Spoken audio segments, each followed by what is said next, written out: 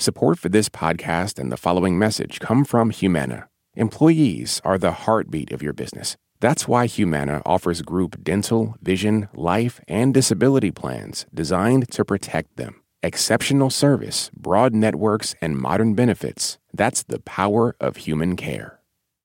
Live from NPR News in Washington, I'm Corva Coleman. Democrats flipped a Republican seat in a special election in New York yesterday. This was to replace ousted Congressman George Santos.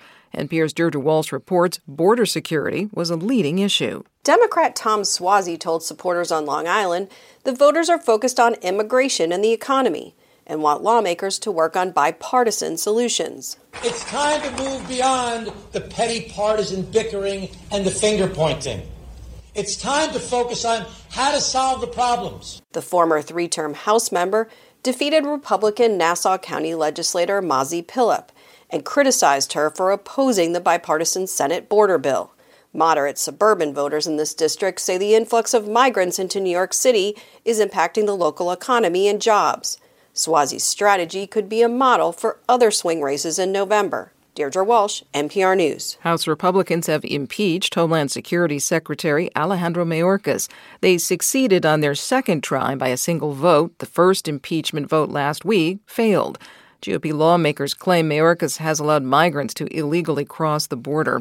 He's not expected to be removed from office by the democratically led Senate.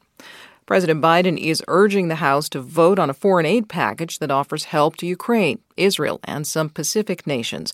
But House Speaker Mike Johnson is refusing. Some Republicans aligned with former President Donald Trump say they want to block it. But House Democratic leader Hakeem Jeffries says that's not true of all Republicans. He says if the foreign aid bill was on the House floor this moment, it would get a lot of Republican support. There are more than 300 bipartisan votes in the House of Representatives to pass the national security bill today. But Democrats are in the minority in the House, and forcing a bill to the floor for a vote over Republican objections is difficult. Ukraine's military claims it has destroyed a large Russian landing ship in the Black Sea off the coast of occupied Crimea. The Kremlin has not commented.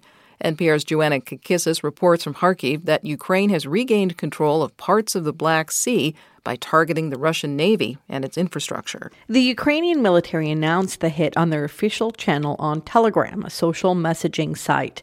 The target was a large Russian landing ship called the Tsezar Kunikov. It can accommodate up to 87 crew members, but it's not clear how many were aboard. Ukraine says it used maritime strike drones in the operation.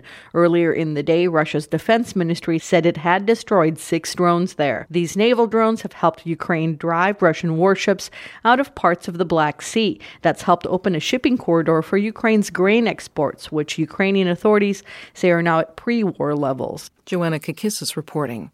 This is NPR. Election officials in Indonesia are counting votes from yesterday's national election. The BBC reports that the front-running presidential candidate is former Defense Minister Prabowo Subianto.